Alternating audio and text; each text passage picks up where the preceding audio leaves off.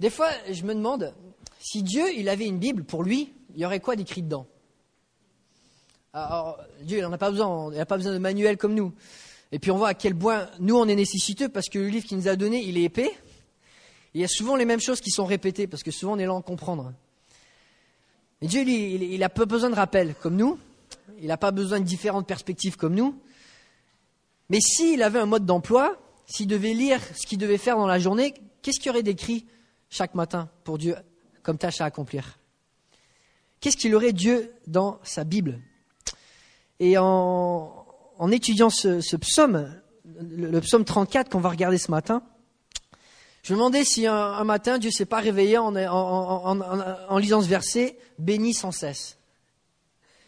Mon job, bénis sans cesse. Alors bien sûr, Dieu n'a pas besoin de rappel. Il n'a pas besoin de manuel. Mais en même temps, quand on regarde à comment il vit, jour après jour, ce qui ressort de son cœur, ce qui ressort des Écritures, c'est que Dieu, il a une soif, une passion pour bénir. Et c'est ce qui ressort de ce passage. Dieu bénit et il bénit abondamment. Alors je vais lire quelques versets un peu en désordre, puis après on regardera verset par verset, mais essayons de voir un thème en commun. Je veux bénir l'Éternel en tout temps. Sa louange sera toujours dans ma bouche. Verset 2. Verset 5. J'ai cherché l'Éternel, il m'a répondu, il m'a délivré de toutes mes frayeurs. Verset 6. Quand on tourne les regards vers lui, on est rayonnant de joie et le visage ne rougit jamais de honte. Quand un malheureux crie, l'Éternel entend, il le sauve de toutes ses détresses. Verset 10. Craignez l'Éternel, vous ses saints, car rien ne manque à ceux qui le craignent. Verset 11. Ceux qui cherchent l'Éternel ne sont privés d'aucun bien. Verset 20. Beaucoup de malheurs atteignent le juste, mais l'Éternel l'en délivre toujours. Verset 21. Il garde tous ses os, aucun n'est brisé. Et verset 23. Tous ceux qui cherchent refuge en lui échappent à la condamnation. En 1 Chronique 17, 27, il écrit que quand Dieu bénit quelque chose, c'est béni à jamais. Lorsque Dieu bénit, il bénit à fond. On voit dans ces versets, il bénit à une durée qui ne cesse jamais. Il bénit jamais à moitié cœur, il bénit complètement. C'est la manière avec laquelle Dieu cherche à partager la bonté qu'il a en lui. Des fois, quand je m'imagine la grâce de Dieu, sa bonté, je m'imagine, comme Jean disait, grâce après grâce, grâce après grâce. Et je m'imagine un camion à benne qui arrive, qui décharge, et puis un autre qui arrive, qui décharge, et ça continue sans jamais s'arrêter. Et c'est comme ça que Dieu aime bénir. C'est comme ça que les gens, qu'on apprend à le connaître. D'ailleurs, quand Dieu s'est fait connaître, le nom qu'il s'est donné, c'était quoi? Jésus, qui signifie Dieu sauve. Dieu sauve, c'est sa spécialité. Peu importe les circonstances qu'on a, peu importe les complications, peu importe la situation, Dieu est quelqu'un qui peut bénir parce qu'il peut sauver. Peu importe les difficultés, c'est un sauveur, donc il peut bénir, peu importe les circonstances. Et c'est ce qu'on voit dans ce psaume.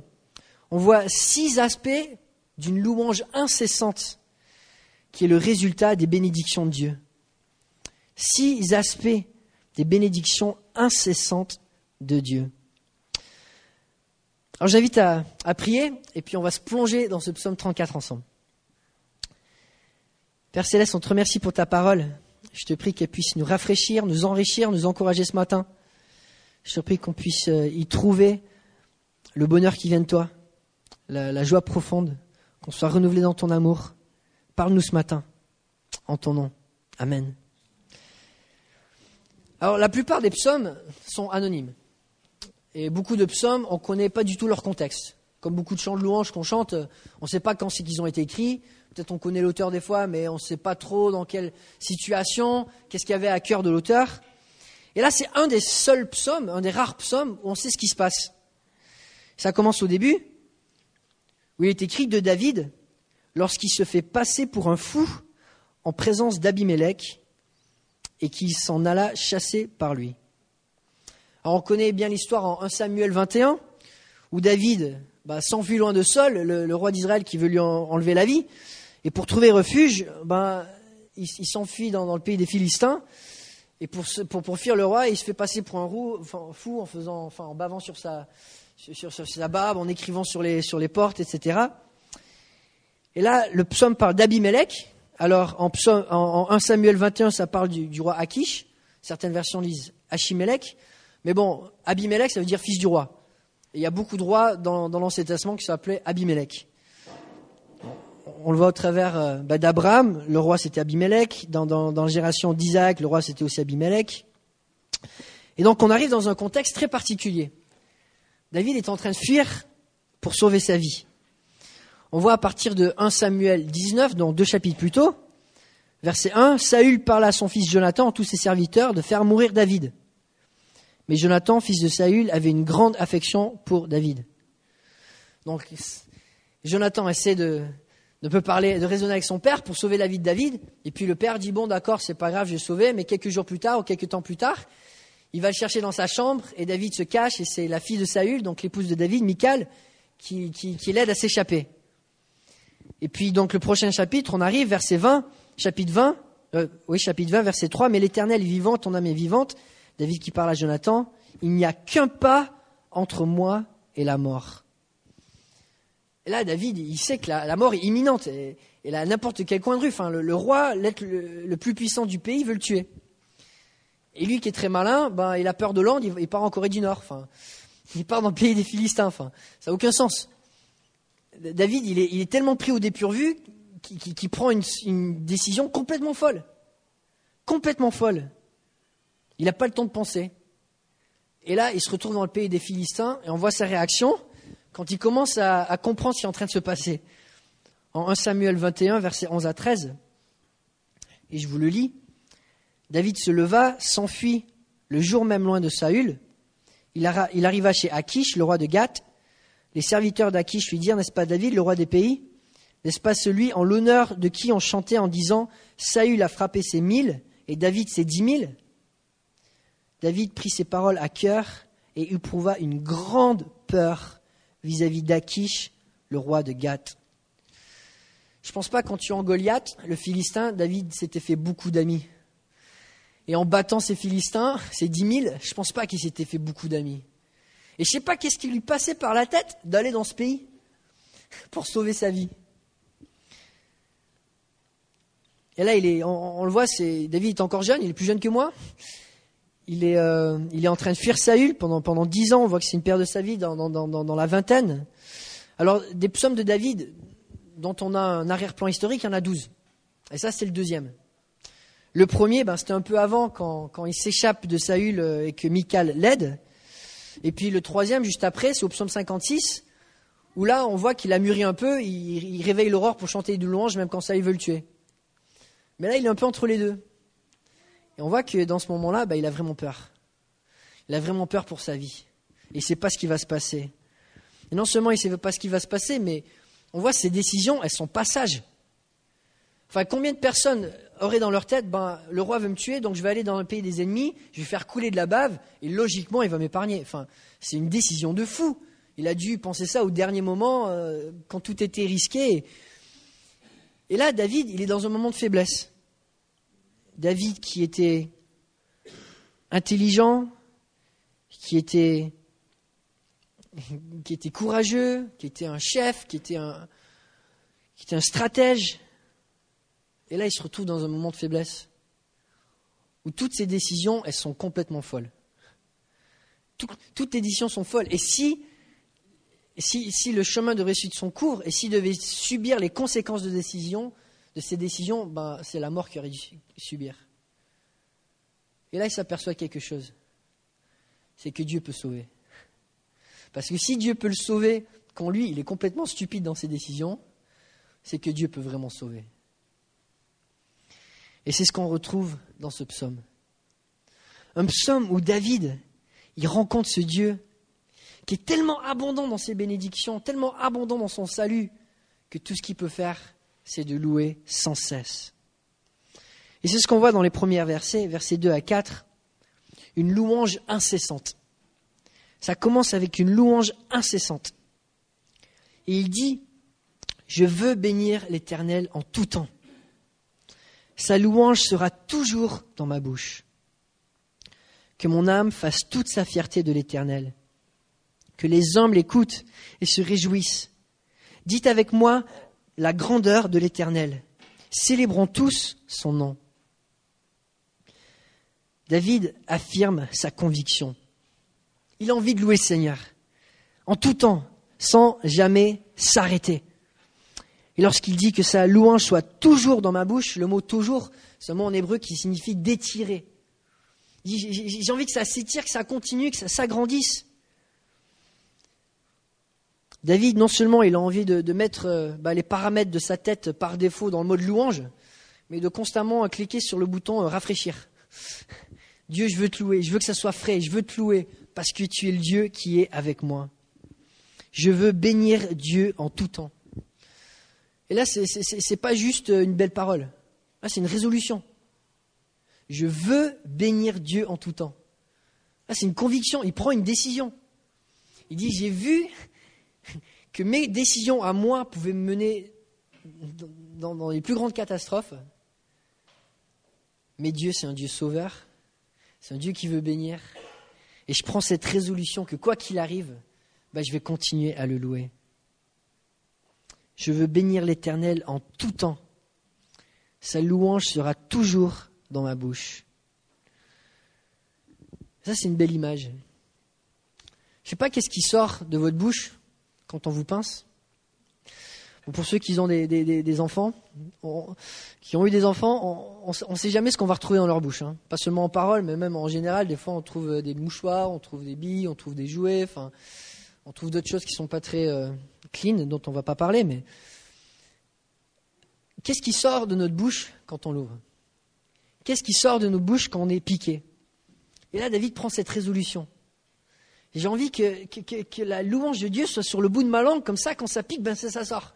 Quand je me cogne le pied, amen, loué soit Dieu. Enfin, au lieu de dire des gros mots peut-être. Il avait envie que toute circonstance, ça génère la louange. Pourquoi ? Parce que c'est déjà sur le bout de sa langue. Et il explique, il continue, verset 3, que mon âme fasse toute sa fierté de l'Éternel, que les humbles écoutent et se réjouissent. Que mon âme fasse toute sa fierté de l'Éternel. David, il avait beaucoup de raisons de se vanter, beaucoup de raisons d'être fier. On l'a dit, c'est un meneur d'hommes, t'es beau gosse, musicien. Il avait tellement de qualités, on le voit dans ce qu'il écrit, dans sa manière de vivre. Le gars, il a tué un lion avec ses mains nues, quoi. Il a de quoi se vanter. Il a dit que mon âme trouve toute sa fierté en l'Éternel. Parce qu'il s'était aperçu que même quand il était le plus fort, ses faiblesses, elles étaient aussi très fortes. Et que le Dieu de cette faiblesse, c'était le seul Dieu qui méritait toute la louange.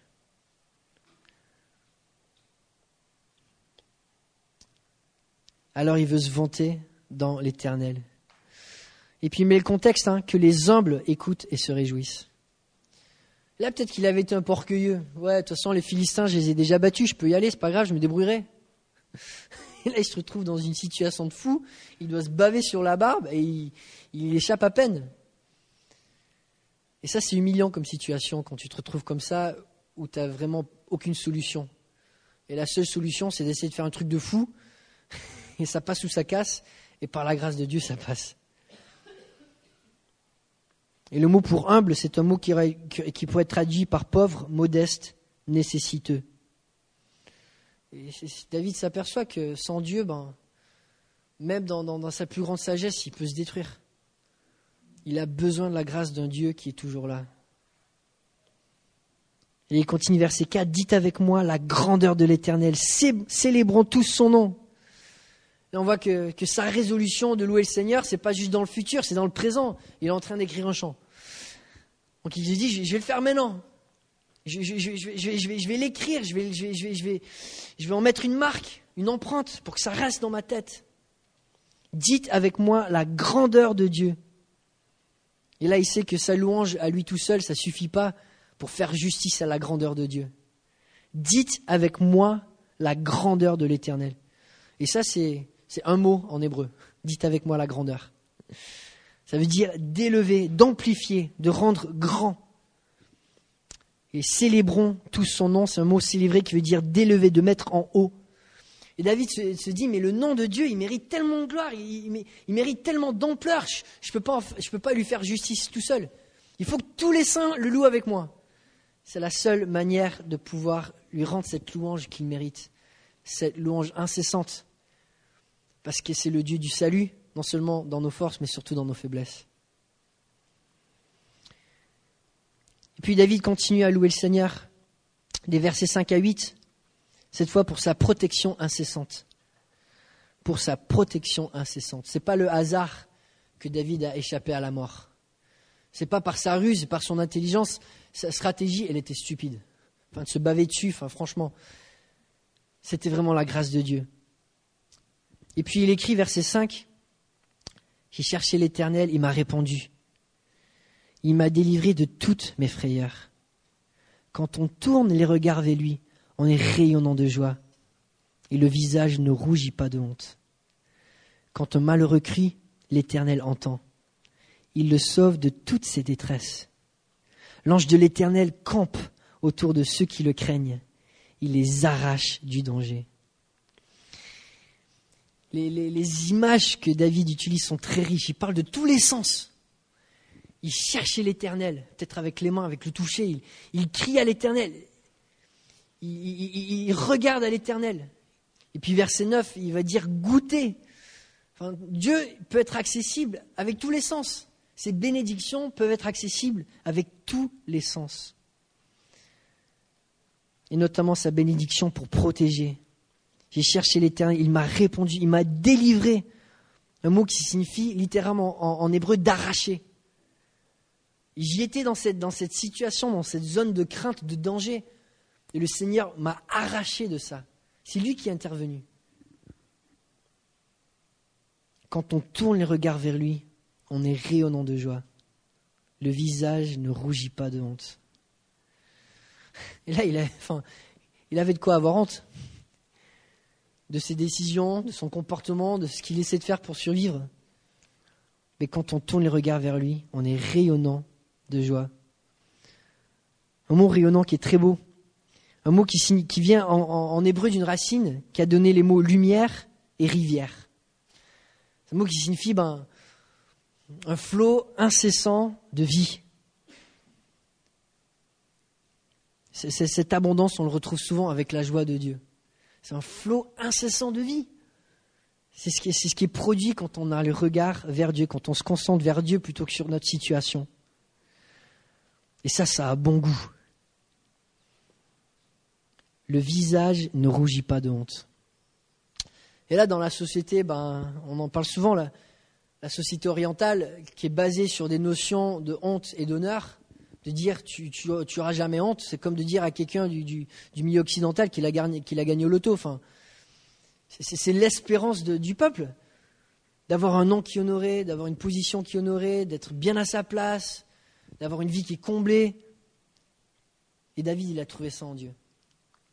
Celui qui tourne les regards vers lui, c'est comme s'il avait gagné au loto. Enfin, il ne rougit pas de honte. C'est encore mieux. Quand Dieu bénit, il ne bénit pas à moitié. Non. Il ne bénit pas à moitié.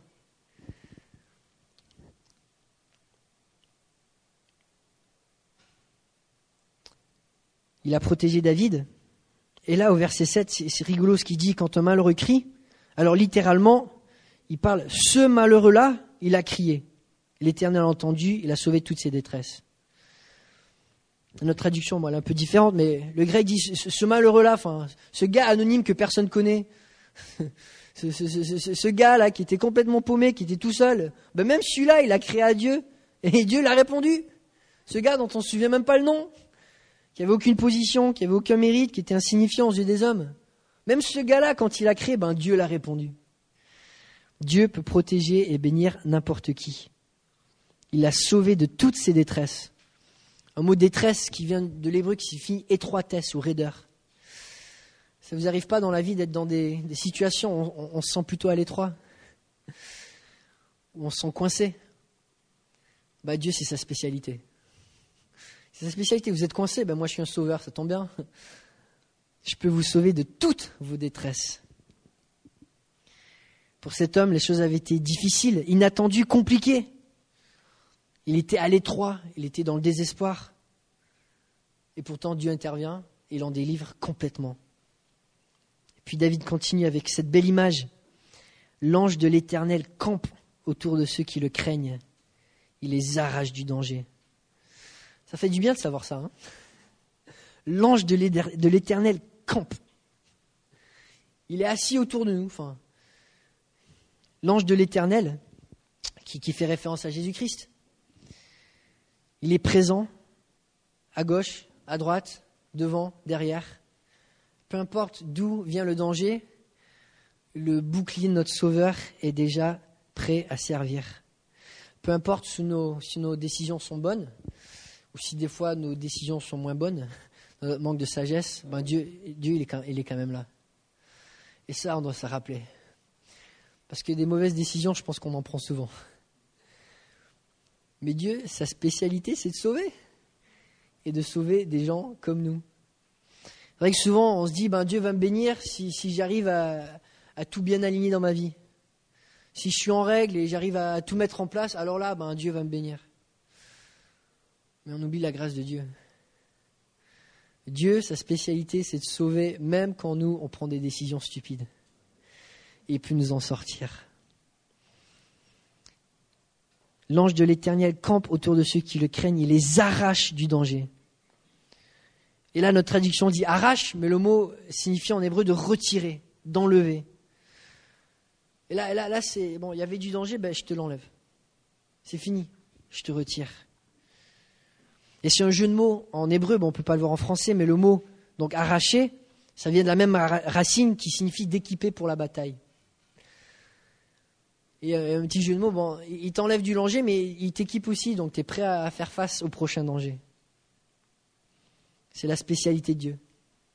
Il sauve, il équipe, il nous renforce, il nous protège. Sa protection, elle est incessante. Elle est incessante. C'est une bénédiction constante. Et David continue, des versets 9 à 11, il parle de la provision incessante. Dieu n'arrête jamais de pourvoir à nos besoins. Il dit, versets 9 à 11, « Goûtez, voyez combien l'Éternel est bon. Heureux l'homme qui cherche refuge en lui. Craignez l'Éternel, vous ses saints, car rien ne manque à ceux qui le craignent. Les lionceaux connaissent la disette et la faim, mais ceux qui cherchent l'Éternel ne sont privés d'aucun bien. » Une fois de plus, David nous invite à goûter à cette bonté de Dieu. Goûtez, testez la bonté de Dieu. Faites-lui confiance et voyez ce qui en ressort.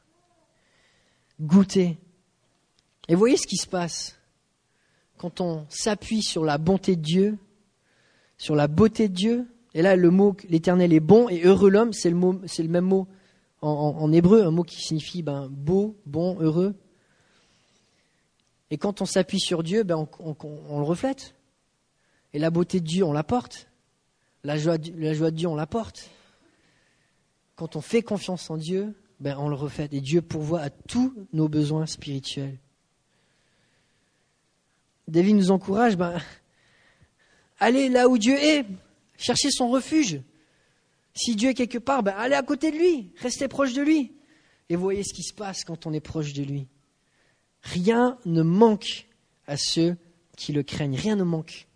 C'est fort comme parole. Rien ne manque. C'est la même parole que David disait au psaume 23. L'Éternel est mon berger et je ne manquerai de quoi ? Absolument rien. Parce que quand Dieu bénit, il bénit parfaitement. C'est la même chose que Pierre disait, que Dieu a donné aux croyants des promesses, toutes les promesses de vie pour la piété. Le problème, c'est pas le manque de bénédiction que Dieu nous donne, c'est souvent notre manque d'acceptation, de s'accaparer ces promesses, de les recevoir, de se les approprier. Et c'est là qu'on peut apprendre de David. Parce que lui, il était résolu. Il était résolu d'avoir ses yeux vers Dieu. Il était résolu d'avoir les yeux de la foi pour voir la provision de Dieu, pour voir la protection de Dieu et pour que ça génère en lui une louange constante.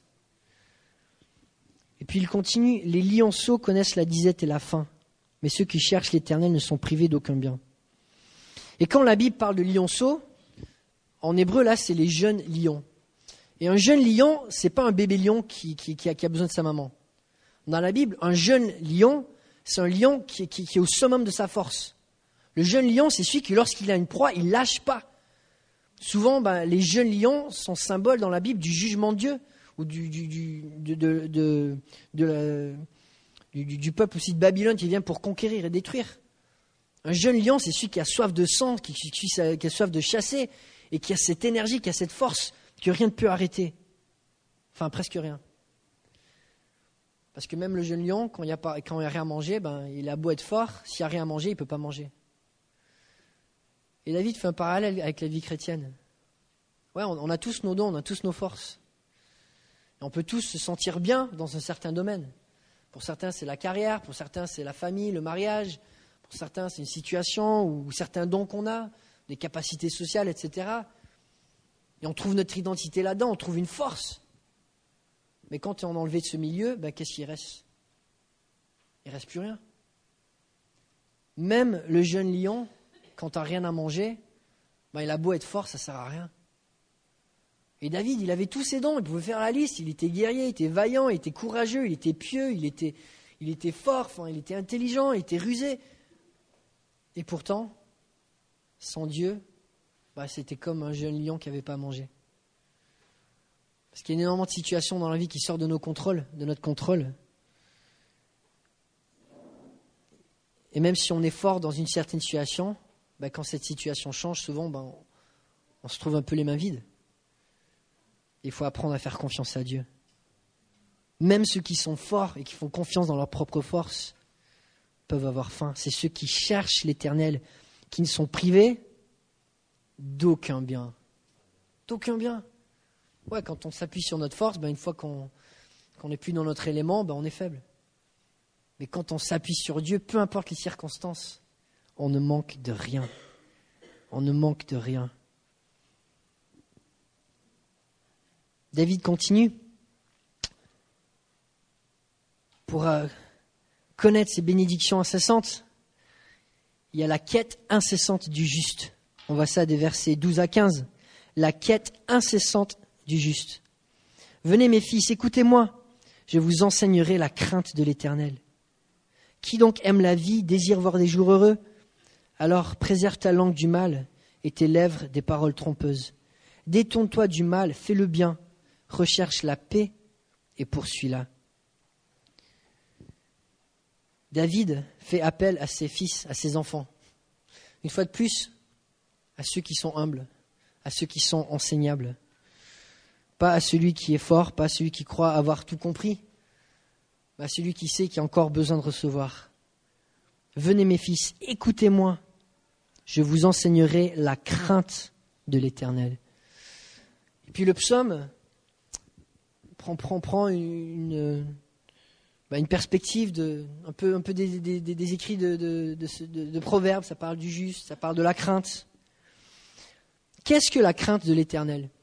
La crainte de l'Éternel dans l'Ancien Testament, c'est un peu la foi du Nouveau Testament. C'est quoi craindre l'Éternel ? C'est d'être conscient de sa présence, conscient de sa grandeur, conscient de ses œuvres, et lui donner sa première place. Et on voit les parallèles dans ce psaume. Dès qu'il parle de la crainte d'Éternel, il parle du croyant ensuite comme le juste. On le voit, le juste vivra par la foi. C'est la seule manière de plaire à Dieu. Le juste, c'est celui qui vit avec cette compréhension de la présence constante de Dieu et qui prend des décisions en gardant ça en tête.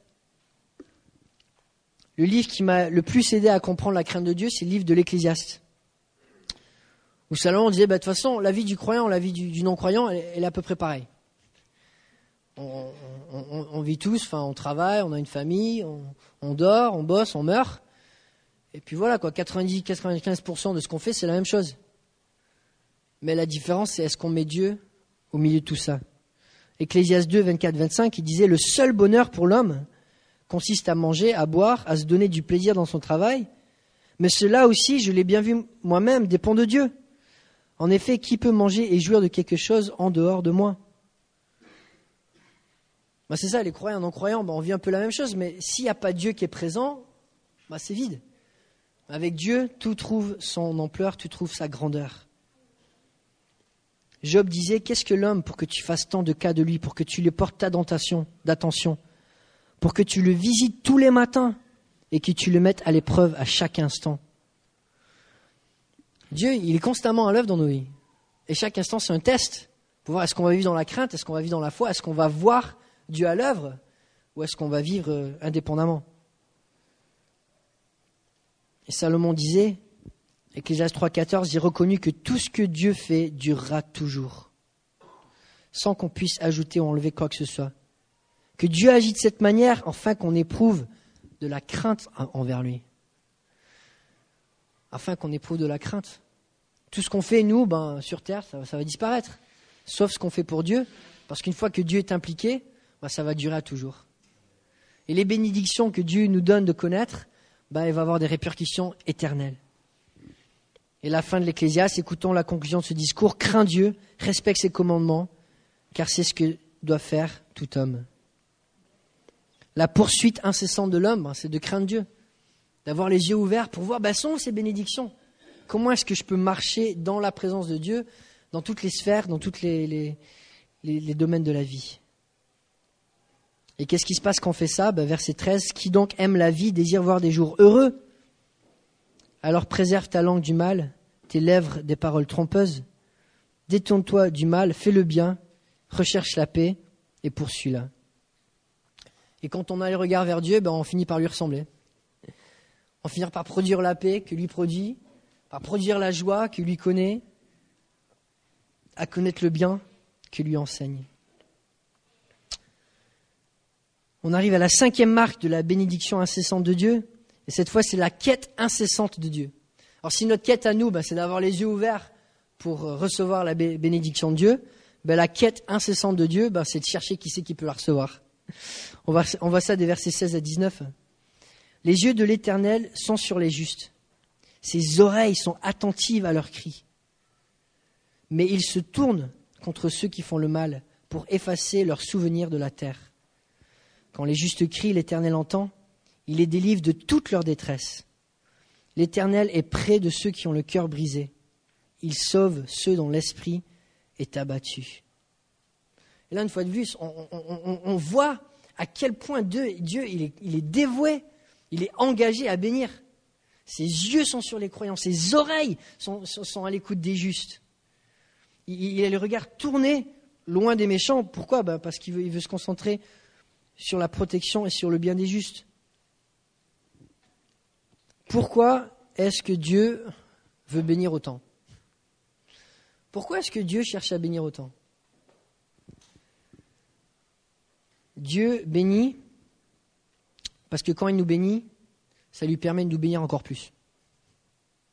Quand on grandit dans notre compréhension de Dieu, qu'on accepte ses bénédictions, qu'on se rend compte à quel point il est bon, on peut passer à la prochaine étape et comprendre à quel point il est meilleur que ce qu'on pensait. Et Dieu nous bénit pour qu'on soit encore plus bénis. Plus on reçoit les bénédictions de Dieu, plus on apprend à le connaître, à prendre plaisir en lui, et plus cette joie est accumulée. Une fois de plus, Dieu il ne livre pas son peuple juste parce qu'il s'ennuie. Dieu il ne protège pas, il ne pourvoit pas juste parce qu'il n'a rien à faire. C'est dans sa nature. Il prend plaisir à donner, généreusement, entièrement, à bénir. Parce que c'est qui il est. C'est un Dieu parfaitement bon, parfaitement merveilleux. David continue, verset 19, l'Éternel est près de ceux qui ont le cœur brisé. Il sauve ceux dont l'esprit est abattu. Dieu cherche toutes les opportunités pour bénir, et particulièrement quand on a besoin d'être sauvé, quand on a besoin de délivrer notre situation, quand on a le cœur brisé. Un mot qui vient de la racine hébreu du mot poussière.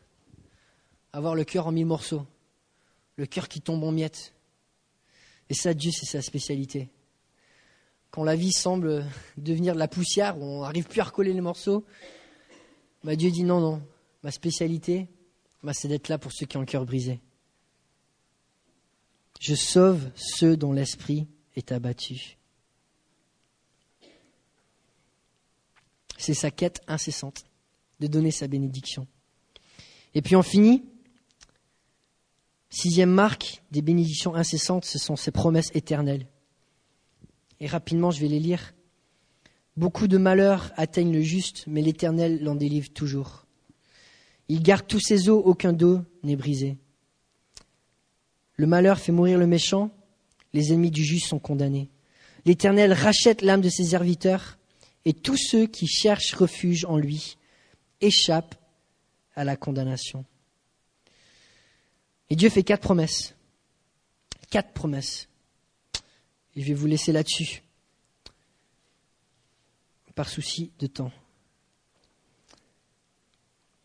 On regarde un psaume comme ça, on en touche à peine la surface. Mais quand on réfléchit à quel point Dieu veut nous bénir, bien au-delà de toutes nos attentes.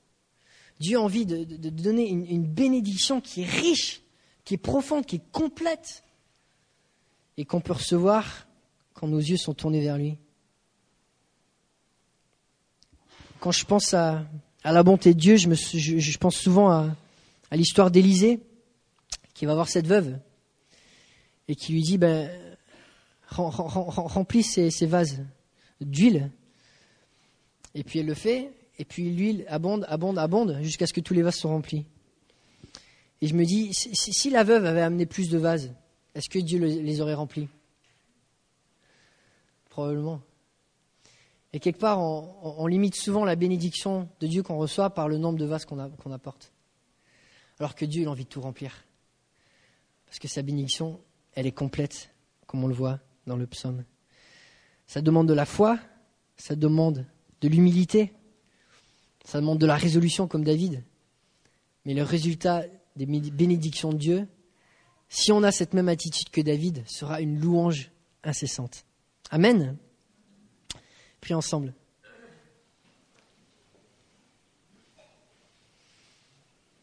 Père Céleste, merci pour ta parole.